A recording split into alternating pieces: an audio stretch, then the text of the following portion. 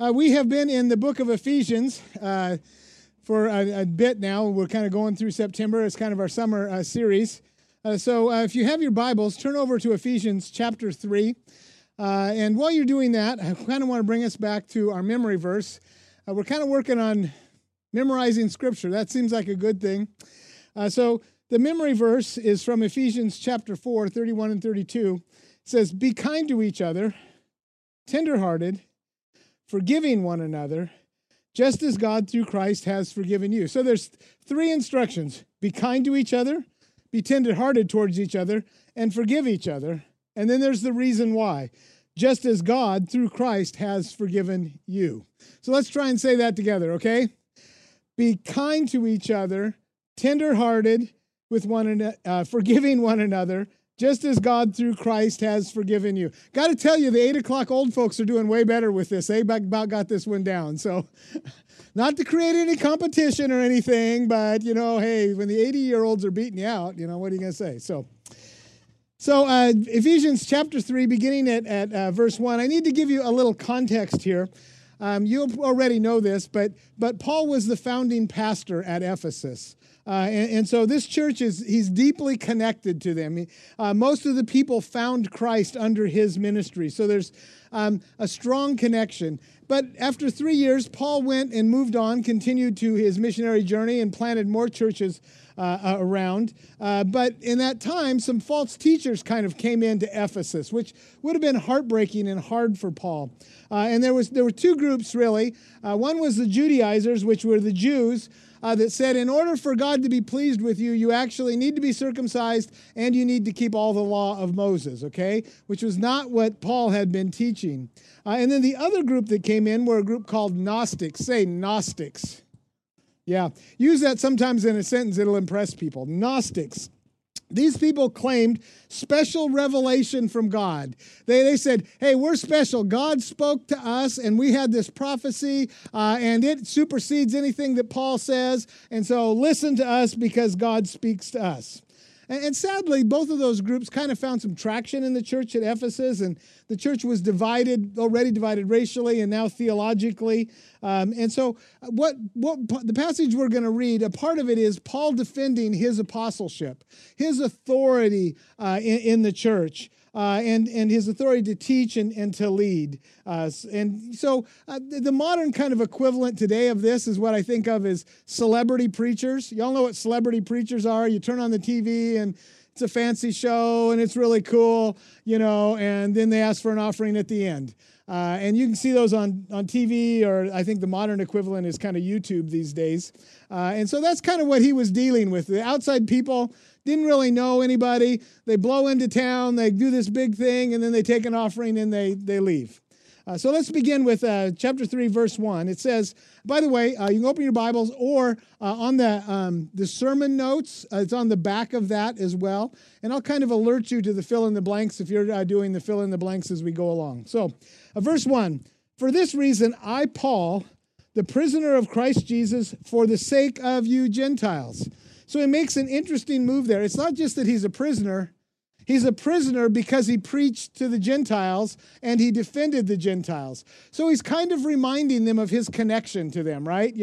I'm suffering, but I'm not just suffering to be suffering. I'm suffering because I brought the good news of the gospel to you. Suffered greatly for their sake. It's kind of that agape word, that agape love is self-sacrificing. He has sacrificed himself in order to bring the good news to them. And he suffered a lot at Ephesus.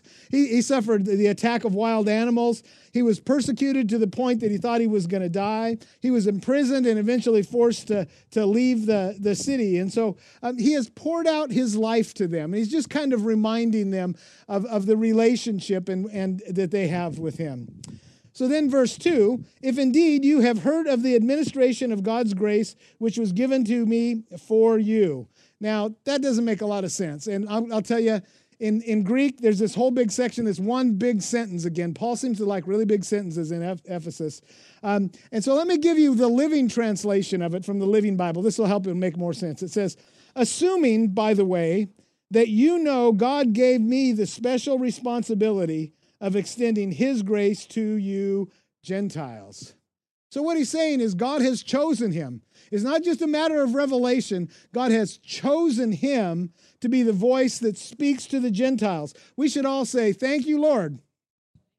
Yeah, because we're all Gentiles. Well, most of us are Gentiles. If you're not a Gentile, then he's getting to that in just a minute. So verse 3, okay, that by revelation there was made known to me the mystery as I wrote before briefly. So right there, that is a slap in the face to the Gnostics.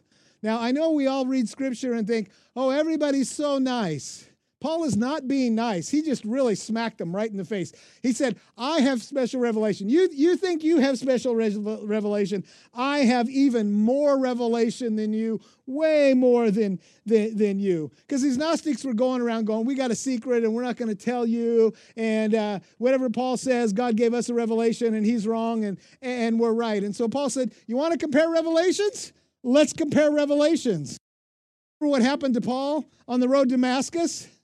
He is like not a believer. He's going to persecute the Christians in that place. And all of a sudden, riding on his donkey, God zaps him, literally zaps him and knocks him to the ground and speaks to him. And the people around him can't understand the words, but they hear that God is speaking to him, and he's blind at the end of that. So you talk about a revelation, that's a revelation, man. If God did that to you, you would never forget, and you would pay very close attention, and you would do exactly what God told you to do. Okay, 5 of you would. I don't know, you might want to think about that a little bit, just a thought, there. But he's saying the revelation that God has given to me is way bigger than anything you could talk about. Number one, I don't have to, because God has commissioned me to be an apostle to the Gentiles. But even beyond that, God has given me way more revelation than you. So verse 4. By referring to this, when you read, you can understand my insight into the mystery of God, okay? Which in other generations was not made known to mankind, as it has now been revealed by his Holy Spirit, the apostles and prophets in the Spirit. So this is where he drops the hammer on the Gnostics. I mean, he drops the hammer on them. So he's talking about the insight that's come from the Holy Spirit, so that revelation sort of thing. But then he uses this phrase, and now has been revealed to his holy apostles and prophets. Say apostles and prophets. Yeah, and what you may not pick up on in that, but the apostles and the prophets are the ones who wrote what we have today as the Bible. The prophet, the role of a prophet is to speak for God. Okay? I know a lot of times we get a prophet associated with foretelling the future and all of that, but if you look at the Bible, that was a small part of what they did. Mostly what they did was they spoke for God, and they often spoke to God in a difficult situation. Remember the prophet that came to David and said, hey, dude, you're sleeping with the wrong woman kind of thing. Now, that's brave, because in those days, they could just lob their heads off if they didn't like the message that came to them.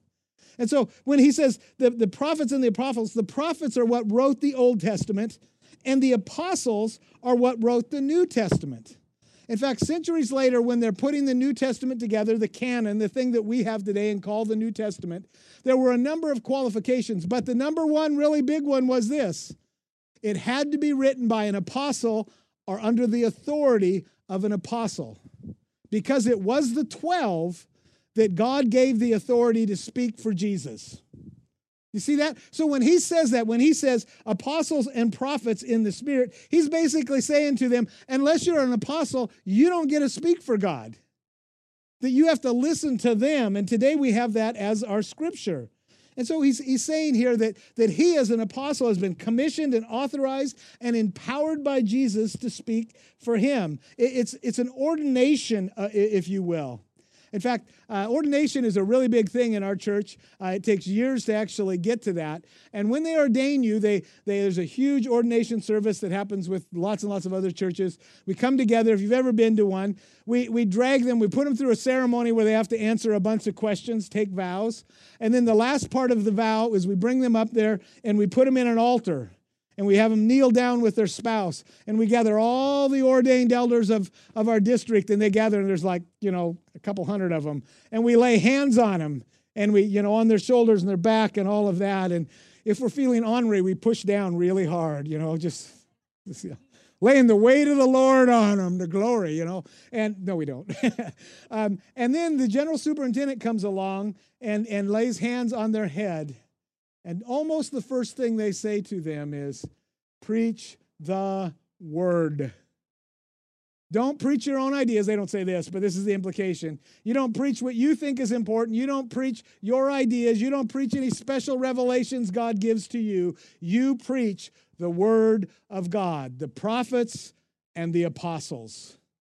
See what he's doing to the Gnostics right here in this? He is just let them have it. So at this point, I know it's hard to pick up in English, but Paul is really coming after these people. He has just laid them out in all of that. Verse 6. To be specific, that the Gentiles are fellow heirs and fellow members of the body and fellow partakers of the promise. So now Paul takes a left turn and he comes after the Judaizers, right? He's just annihilated the Gnostics and now he's coming after the Judaizers because this would have been very hard for them. They believed that you had to follow the law of Moses or you weren't really a follower of God. So this would have been scandalous to them that Gentiles are fellow heirs and members of the body and fellow partakers of the promise that goes all the way back to Abraham and all of that piece. You can just hear all the Jews going, oh, did he really say that? And the mothers are covering the ears of their children. Shh, pay no attention. That's not true, It would have been a horrible thing for them, the filthy Gentiles.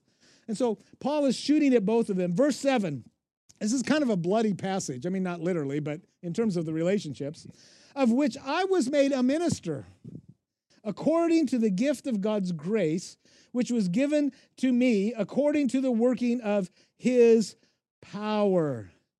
He was made a minister. God has ordained him, if you will. He's given him the authority to speak through the laying on of hands and through the affirmation of the other apostles in this. All of this was accomplished by the working of God's power. Say, God's power. So if you're following along in the notes, here's the first one. God's work is done by God's power. Amen?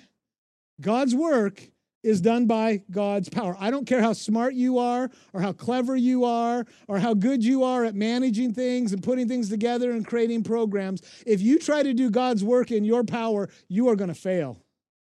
And not only that, you're going to create a mess for others because God's work is done in God's power. God will give you the power to do the work that he has for you.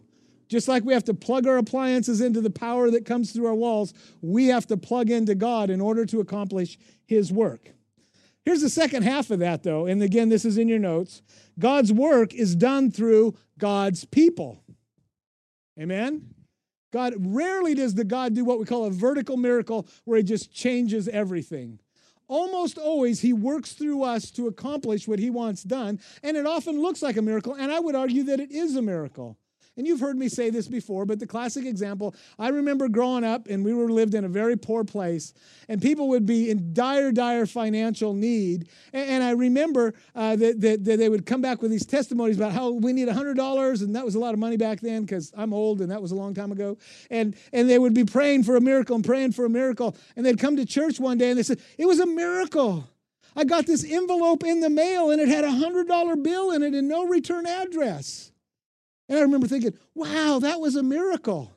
And I really thought that was the coolest thing ever until one day I saw my parents at the dining room table putting a $100 bill in an envelope and addressing it to somebody in our church. And I suddenly realized that God's work is done through God's people. Amen? Does that make it any less of a miracle? No. God calls his people to do his work. God worked through Paul to reach the Gentiles. And he works through you, and he works through me. Amen?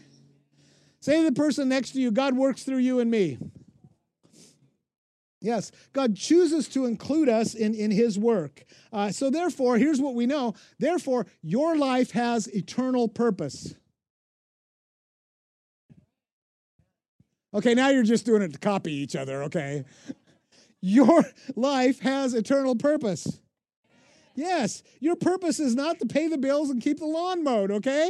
You have a bigger purpose than that, and that's what he's saying through this. And some of you, I know some of you are like, no, not me. I'm messed up. If you knew what I was like, I don't have any talent. You know God says that's a lie, right? Because he gave you talent.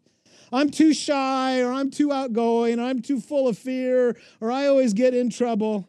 And it's like we're just kind of whining about all that and making excuses.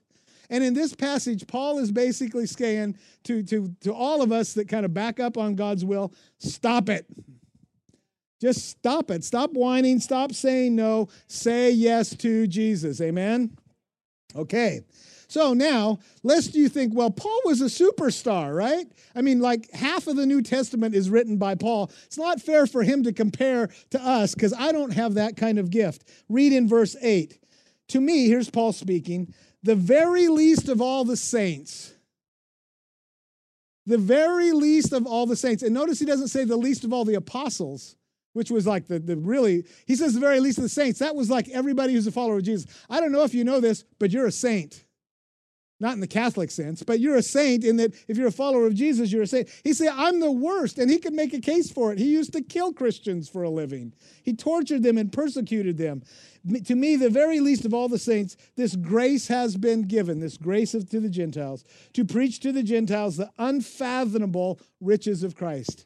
Remember last week, he talked about the riches of Christ and the riches of grace. Now he adds the word unfathomable. You can't possibly know how rich and deep the grace of Christ is that we have in him.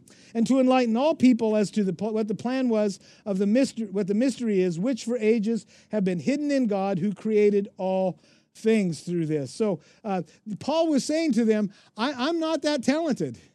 And actually, you can make a case for this. There are several places where they kind of talk about Paul in Scripture. And one of the things we know about him was he was a lousy preacher. I mean, he was bad. Everybody says, you know, in his letters, he's really strong, but in person, he's like, yeah, whatever, you know. He was dull. He was hard to understand. They talk about that. They talk about kind of the weakness of his personality. Powerful in letters, but just kind of weak in person. And in fact, besides all of that, he's one of the very few people ever that actually killed somebody during preaching. Remember the story in Acts? There's a little boy in a window, and he's gone on so long and so boring that the boy falls asleep, falls out of the window, and dies. Well, of course, Paul raises him up. But it still gives me great comfort when I preach a stinker. I think, well, I haven't killed anybody, so I'm ahead of Paul. You know, life isn't all that bad. Just like Paul, we all need the power of the Holy Spirit working in us and through us. Amen. Okay. Verse 10, so that the multifaceted wisdom of God might now be made known through the church to the rulers and the authorities in heavenly places. I love that multifaceted wisdom. The original language, it's multicolored wisdom kind of thing. It means that God's wisdom is just beyond anything you can understand. Might be made known through the church. Now, you all know you are the church, right? This building over here, this is not the church. This is Generations Community's facility, but it's not the church. And you're not going to church. You are the church. Amen. Say, I am the church. Look at the person next to you. Say, you are the church. Yes. And then made known through the church, through me, through you, through all of us that are followers of Jesus. God has chosen to work through us. Amen. You have an eternal purpose. God's work is done through God's people, the church. Then, if you're filling in your notes again, the Church of Jesus is a supernatural organization. The Church of Jesus is a supernatural organization. Amen? Okay? And by supernatural, I don't mean like cheap tricks or Hollywood magic or the circus, you know, TV preachers, YouTube preachers, all that kind of thing. But the church has been empowered to deliver the message that a life can be radically and supernaturally changed forever. That's supernatural. That's a change that goes beyond anything you can imagine. That broken lives can be fixed. That those who think they are dead can be raised to new life again. That is what we are going to do in baptism. Amen? We celebrate what God has done. The power of the resurrection of Christ runs through his church, his people, you and me and everyone. Amen? All right. So, God's people, directed and empowered by God's Spirit, is his chosen vehicle to change the world. Amen? Change the world from pagans to following Jesus. Paul got to see that over and over and over again with the Gentiles. Nothing else in the universe compares to this. Verse 11, this was in accordance with the eternal purpose which he carried out in Christ Jesus our Lord. From the very beginning, eternal purpose. Christ knew that you were going to screw it up. And he prepared ahead of time for it. I don't know about you, but that gives me great comfort. Right? You know, that he just knew, and so he was prepared for that. Verse 12, in whom we have boldness and confident access through faith in him. And I think we in the 21st century miss the context there. Because you have to understand, in the first century, when an emperor or a king had court, if you came in boldly into his court without his asking you to come into his court, he could kill you. They would lob your head off. You'd just be a bloody spot in the middle of the floor of his court if you did that. They had to often hold out their scepter to you or something like that. And Paul is saying that with our king, you can just bang the doors open and go, hey, God, I'm here. And he goes, yay, welcome. I'm so glad to see you. That makes some of you uncomfortable? Good. That's what it's intended to do. Bold and confident access to our God. Verse 13, therefore I ask you not to become discouraged about my tribulations on your behalf, since they are your glory. It must have been discouraging for the people at Ephesus to see their founding pastor, the one who had led many of them to Christ, in prison, right? I know that'd be discouraging to me to see the people that led me to Christ there. And you got to think, they're thinking, what happened? How is this going on? I don't get this. What's going to happen to Paul? And the message that he talks about for their glory is the message I've said to you over and over and over again, and that is this: God's got this. Amen? Whatever you're facing, God's got this. Even if you're in prison, Paul's saying, God's got this. Don't worry about me. One of the things that is amazing with me, all of the letters that Paul wrote in prison, not once did he say, pray that God will get me out of here. He always prayed, help that the gospel of Jesus Christ will be powerful, that people will hear and lives will be changed. God's got this. Say, God's got this. That's in your notes. And this, God is with you and God is for you. Say that together. God is with you and God is for you.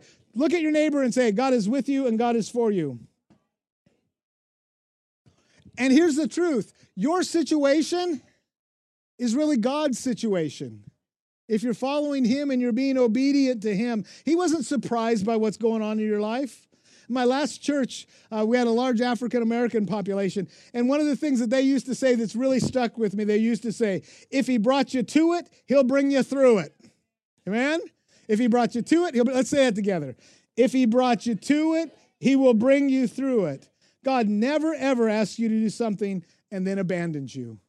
He is always with you, even if you can't see him. In fact, God even has a name that means that. Emmanuel. What does that mean? God with us. In fact, if you think about it just for a minute, sometimes Scripture is obvious, but it's hard for us.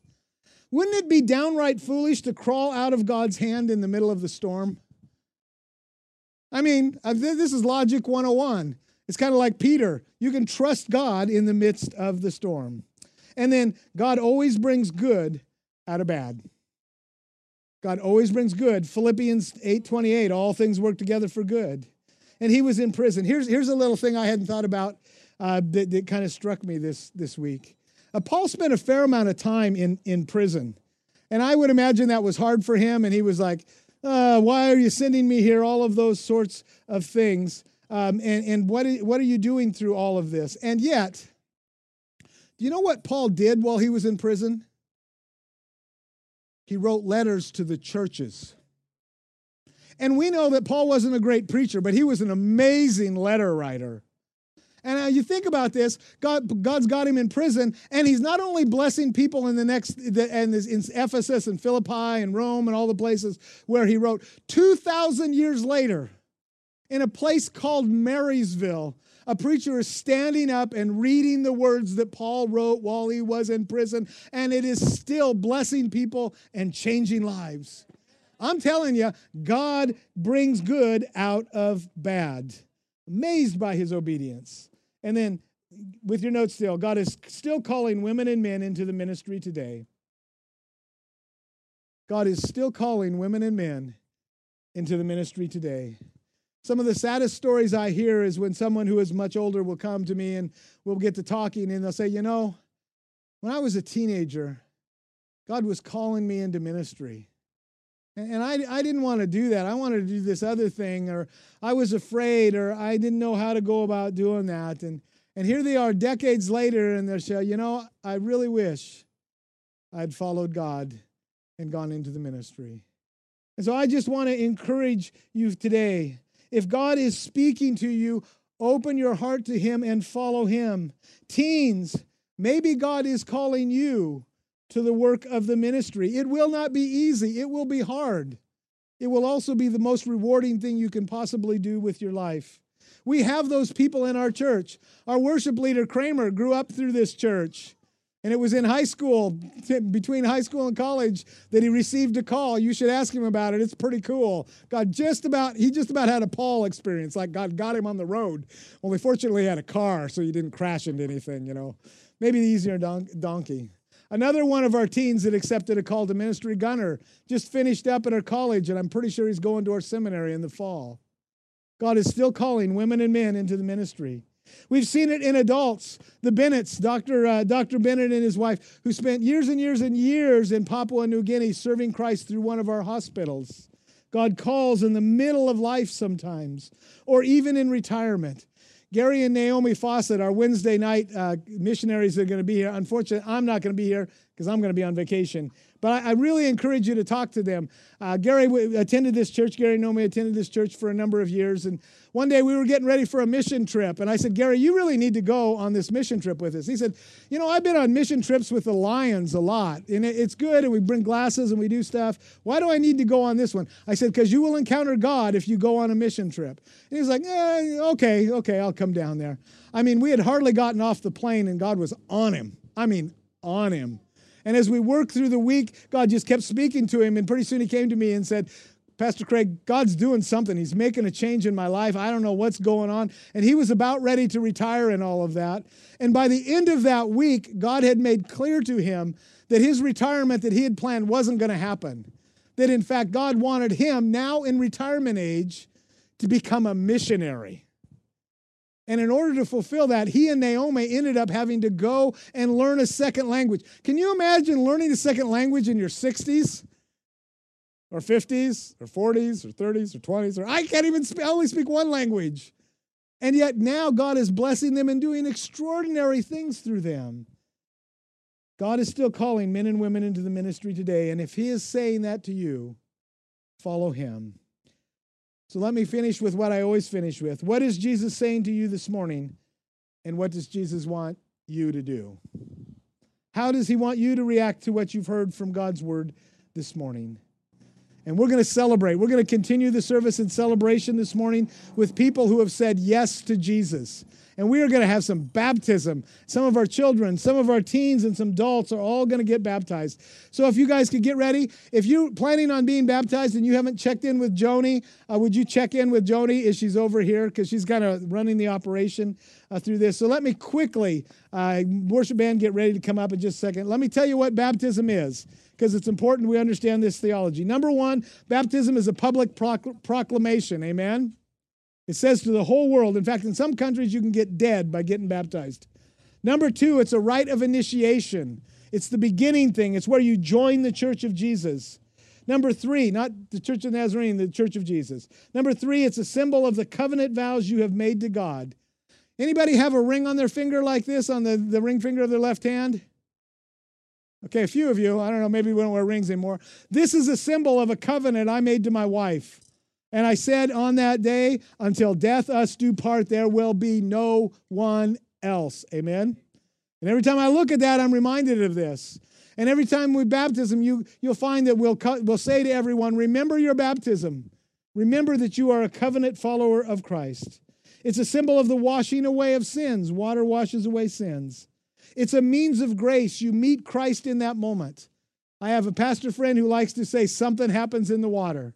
And I've had so many people say, Pastor, I got baptized just because you said I should. And I didn't think it was going to be that big a deal, but something happened in the water, and all of a sudden God met them in that moment. It's a sacrament. It's a sealing with the new covenant, the stamp of God's ownership on you, and it is holy party for the church. Wow, we're going to have to work on that, okay? It is holy party for the church. Yes. So I'm going to read scripture, and then we're going to start into the baptism. We're going to sing just a little bit. But here's the rule. When they come back out of that water, that represents resurrection life in Christ, and you need to make a lot of noise. Okay, I expect complaints from the people up in those houses over there, okay? So loud whistle. I've told you before, we did this in Brazil one time, and they had like trumpets and trombones and like plastic things and drums that they would beat, and they would hold up the banner. We got to at least get close to them, amen? Man, let's worship the Lord.